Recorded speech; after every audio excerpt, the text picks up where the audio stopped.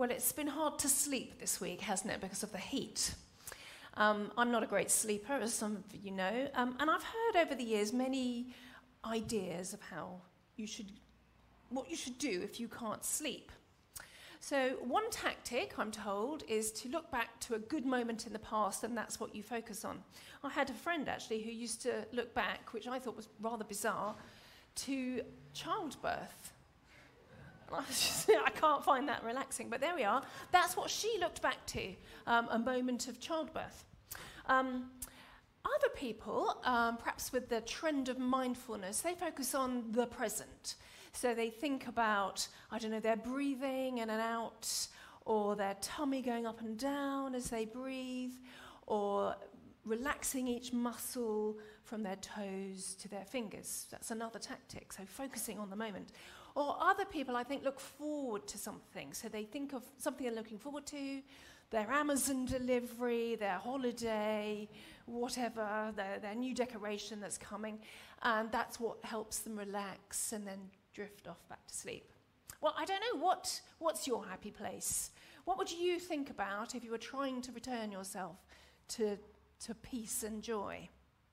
Are you a past person, a present person, or a future person? I don't know. I don't even know if one's better than the other. What's interesting, though, is that the slide, which I'm hoping is coming up, the psalm that we're about to look at, Psalm 85, has a very definite past, present, future structure. It's striking as soon as you read it, I think. Like last week, this psalm was written for the director of music, so presumably would have been sung. And it's described as being of the sons of Korah. Nobody quite knows exactly what that means, but probably some sort of temple assistants, people who in some way assisted in worship in church.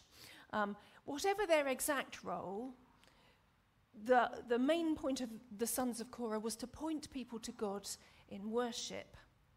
And the fact that it's for the director of music to be sung by worship leaders, if you like, written by worship leaders in some form, shows us it's a communal psalm. It's not just David privately lamenting something in his own life. It's a communal psalm thinking about the church community, or Israel as a community. So that's what the position I want you to be in this morning. Think about yourself as part of the church community, not just about your own personal situation. We're going to think about this psalm and how it relates to Haywards Heath Baptist Church. Or if you're not a member, I've got lost, now I'm back on, of Haywards Heath Baptist Church, the church community that you're in, whatever that is. So let's read it. Psalm 85. You, Lord, showed favour to your land. You restored the fortunes of Jacob. You forgave the iniquity of your people and covered all their sins. You set aside all your wrath and turned from your fierce anger. Restore us again, God our Saviour, and put away your displeasure toward us. Will you be angry with us forever? Will you prolong your anger through all generations? Will you not revive us again, that your people may rejoice in you? Show us your unfailing love, God, and grant us your salvation. I will listen to what God the Lord says. He promises peace to his people, his faithful servants, but let them not return to folly. Surely his salvation is near those who fear him, that his glory may dwell in our land. Love and faithfulness meet together. Righteousness and peace kiss each other. Faithfulness springs forth from the earth, and righteousness looks down from heaven. The Lord will indeed give what is good, and our land will yield its harvest. Righteousness goes before him and prepares the way for his steps. If you've got Psalm 85 in front of you, it might help you as we look at it, either on your phone or in the flesh, so to speak. And what I've done is I've taken those past, present, future sections, and we're going to look at them in that order. So past, here we are, verses 1 to 3. So this is where the psalmist, whoever he or she was, is looking back to what God did do for Israel. So I've highlighted those verbs. They're in the simple past tense. You, Lord, showed favour. You restored the fortunes. You forgave. You covered. You set aside all your wrath. You turned from your anger. So they're all the past tense. And it's this simple past tense. It's not, Lord, you have shown favour. You have restored. You have forgiven. You have got. It's not that. That would imply that he's done it and we're still seeing that now. The fact that he's using this simple past tense means that he's sort of looking back. But it's all over. You showed favour then, you restored us back then, you forgave us then. And it's as if he's looking to something and saying, that's then, but we're not seeing this now. He's reflecting on the past. I keep moving in and out. Shall I swap to Chris's head mic? Let's do that.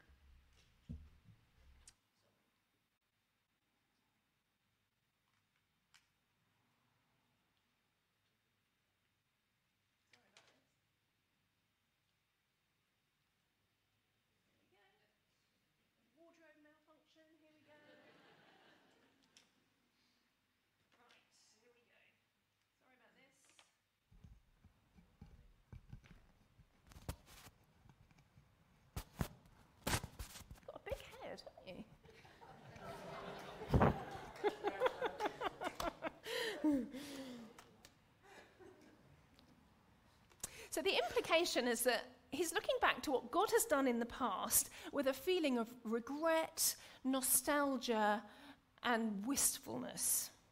The context of it isn't clear. We don't know exactly what he's looking back, which event in the life of Israel he's looking back at. Maybe he's talking about the exile and wanting to be brought back into the worshipping in the temple. We don't know.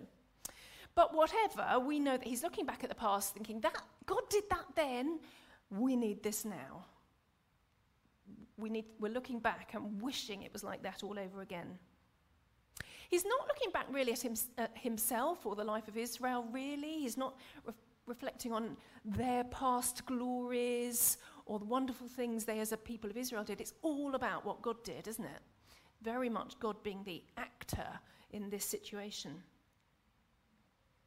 He's remembering God and his kindness, his forgiveness, and his gentleness with his people.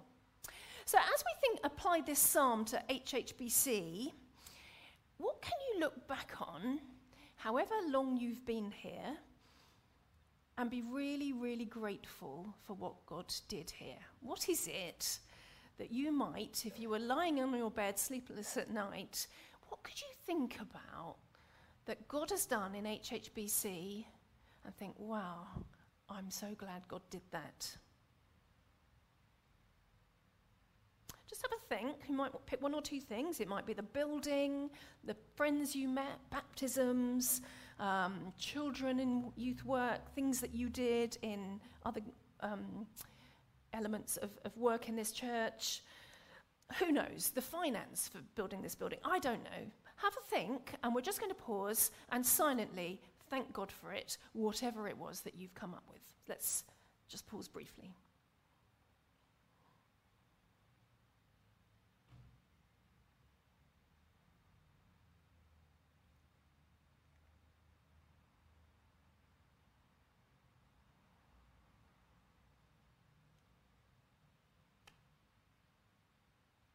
It's good to remember the good things God has done for our community. But the psalmist doesn't stay there very long. He moves quickly to the present. And nothing is happening, so you might need to move me on, Andy. Oh no, there we go, I've done it. There we go. So the focus then changes to the present. Here we go. Restore us again.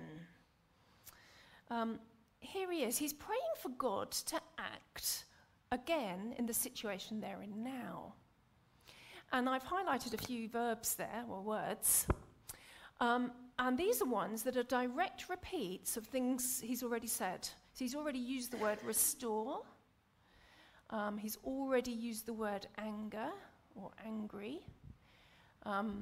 He's already used the word show.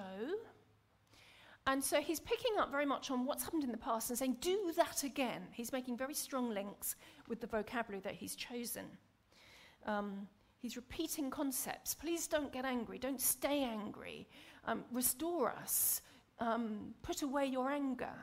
Show us kindness. So he's making links to the present. He is seeing a direct parallel with what Israel needs now and with what God did for Israel before. And similarly, the emphasis is on what God does and not at the glories of Israel. It's all about what God does, not really what Israel have been up to.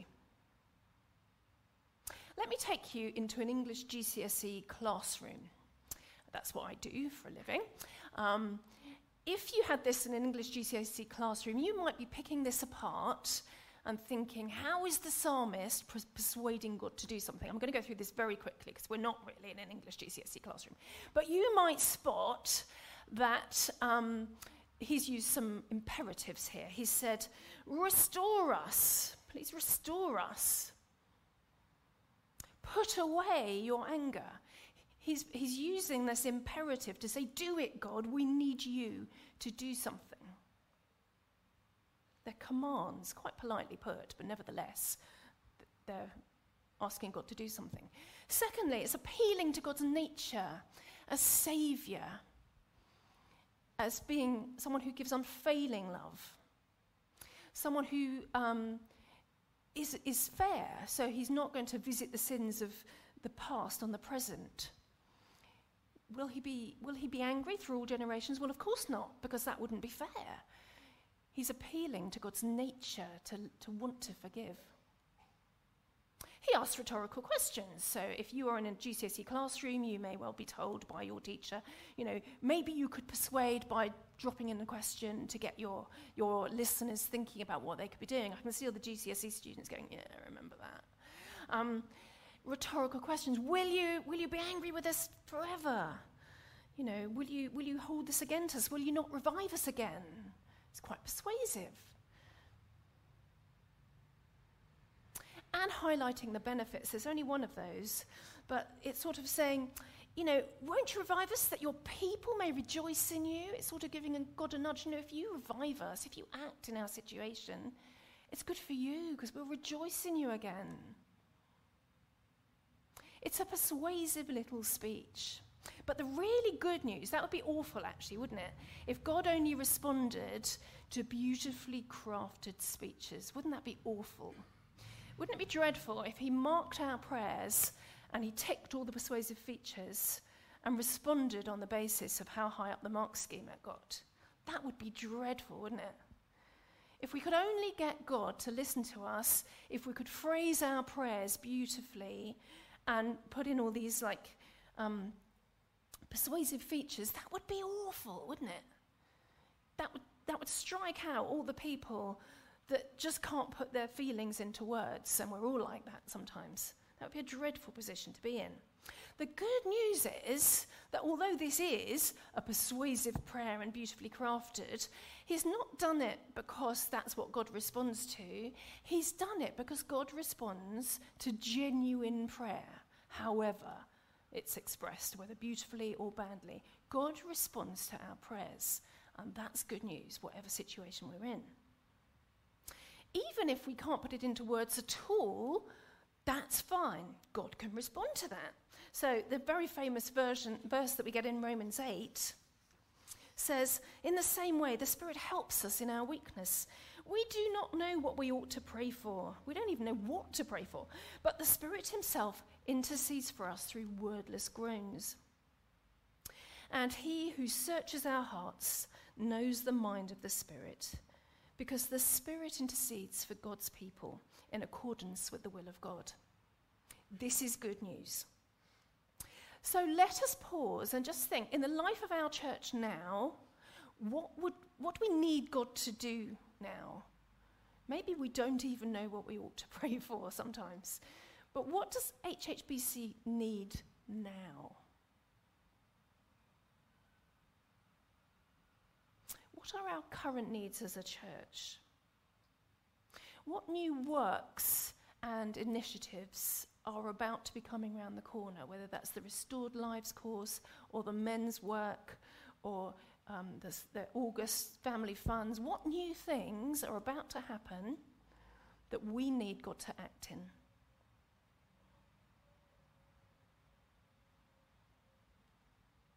Let's pause and pray. You don't have to rephrase it beautifully or couch it in beautiful, persuasive features. You can just present those things to God now.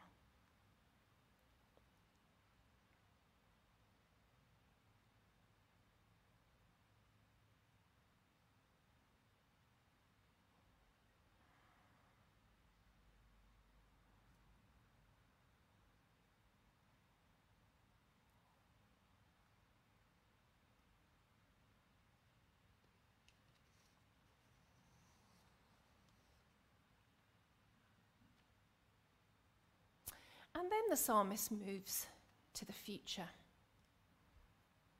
There's a change here in the subject of the verb, that most of it so far has been about what God's done. And then he says, I will listen. So it's not we, and it's not God. I will listen to what God the Lord says. One of the commentaries I read suggested that this might be because it was a signal to the director of music that this was going to be a solo voice. So a soloist might step out from the choir and sing this bit. I will listen. Who knows? But it's interesting that it's probably not necessarily a priest who'd be singing that solo bit. Could be one of the singers, maybe the best singer they had. Maybe it was the director of music themselves. Maybe it was one of the worship team, if you want to use modern parlance. But it doesn't, anyone can listen to God. You don't have to be anyone special at all. You don't have to have a label or a job title. Absolutely anyone, whether you're young or old, important if you think so, or really unimportant in your own eyes. It doesn't matter. You can listen. Everyone has a role in listening to God and maybe communicating it to the people that need to hear God's word. So that's quite encouraging, because you might think, I'm nobody, I don't have a role, I don't do anything. But you can listen and encourage others with what you hear from God. And sometimes messages come from unlikely people, don't they? And the tense also changes. So it's not just the subject of the verb, I will listen, but I will listen. He's putting himself in the future. What is God going to say? Well, the answer appears to come quite quickly, doesn't it? Maybe the writer of these words, they did listen. Maybe they didn't write the next bits until they'd sat for quite a while listening. And this is what they wrote when they heard what God said. He promises peace. What can we expect God to say to us? Well, we know that he promises peace. And when God promises something, it happens. When he speaks, it happens. There's not any doubt about that. It uses the word surely. So we can be confident of peace, whatever we're about to go through. And we can expect good things, salvation, being saved. We can expect glory. His glory may dwell with us.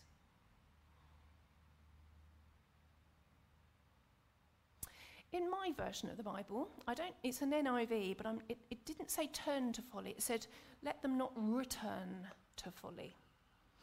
So I don't know if you ever look at what we've done in this church and think, oh, maybe we shouldn't have done that. Maybe that wasn't a good decision. I am sure that if we went back through the history of HHBC, there might be things that we think, oh, yeah, maybe that wasn't such a great idea. We tried it, but it didn't work. Or we tried it, but in the end, maybe that wasn't the right thing to do. Maybe you could think of things that you might think, oh, that wasn't a good decision, or that didn't quite work. We've been on holiday recently, and we went to Yorkshire, and we saw a couple of follies. Follies are buildings that don't really have any use, and they were just built-in gardens to provide a focal point and to make the garden look pretty. So these were two that we saw. So the one on the left is the Temple of Hercules. It's in Studley Royal Water Gardens near York, fairly near York, I think, North Yorkshire anyway. I don't think there's anything in it. It's just an empty building, really. And the other one is a very pretty tower, which is now used, I think, as a holiday cottage. It's called the Culloden Tower, or Cumberland's Temple. It's in Richmond, not Richmond in London, but Richmond in North Yorkshire. And it was built by the... I don't actually know who... Oh, it was probably built... I don't know who it was built by, but it was built to commemorate a battle. So it was looking back to the past and saying, yay, I assume they won.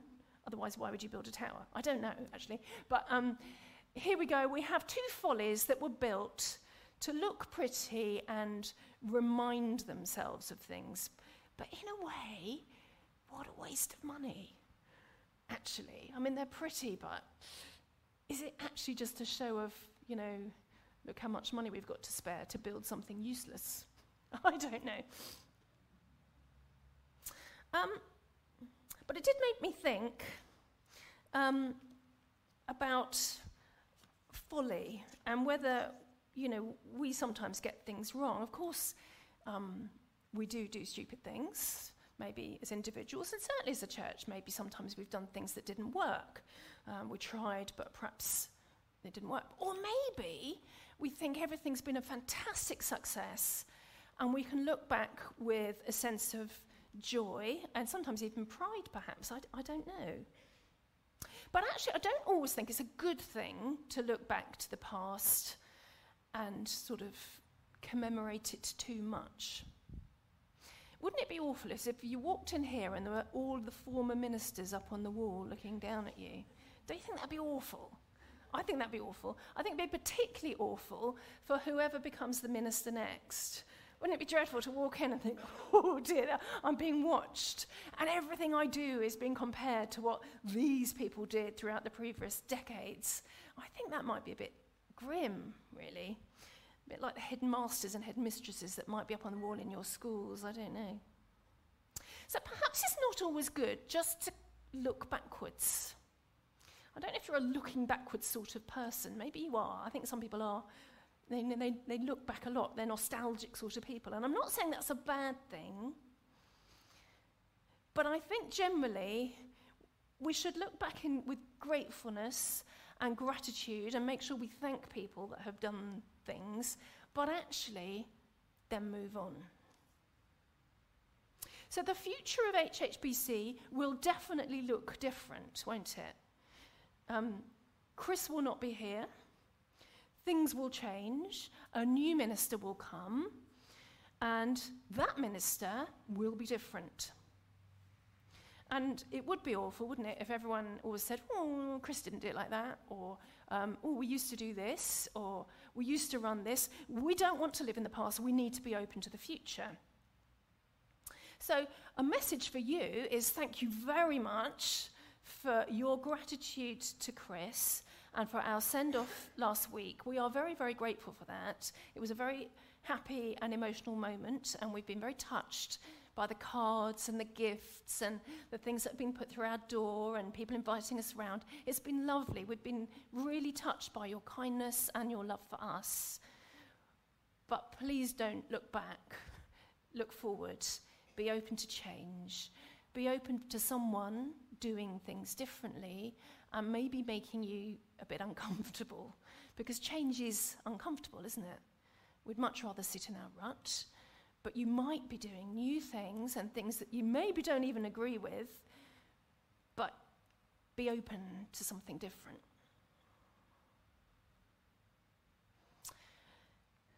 The final bit of the psalm is the bit that's famous. It's not a particularly famous psalm, but this bit you do sometimes hear. And it talks about what it looks like to live in harmony with God. When God steps in, what does it look like? When God looks at us in our needs and acts, this is what it looks like. We get love, faithfulness, righteousness, peace, faithfulness, righteousness. Originally, when I looked at it, I thought, oh, is God supposed to be the love and we're supposed to be the faithfulness and we're supposed to... I don't think it's that. I don't think it's a God-heaven thing. I think it's a whole picture of what it looks like to live in harmony. And you need all of those things. If you think of a relationship of love with no faithfulness, that would be awful, wouldn't it?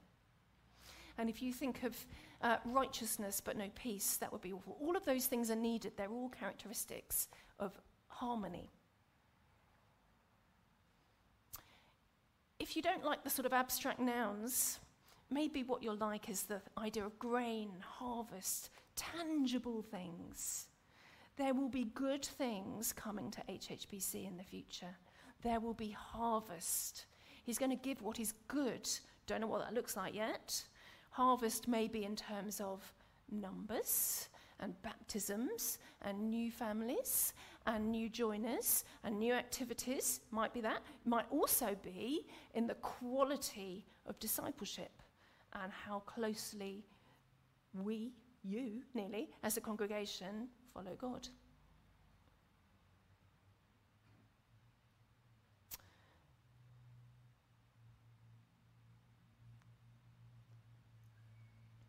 The last verse talks about the future, really. It talks about preparing the way for God's steps.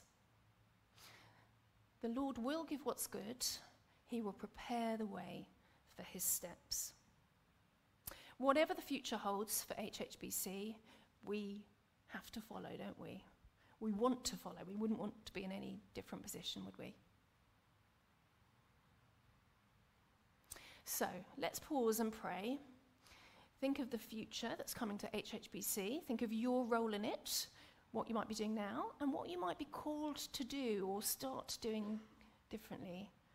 And in your mind, have a vision of following Jesus, which is what we're all here to do.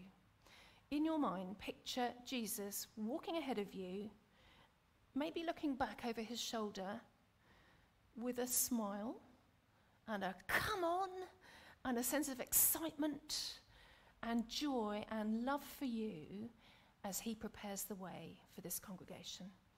Let's pause in prayer, and then we're going to sing a song that picks up on those ideas.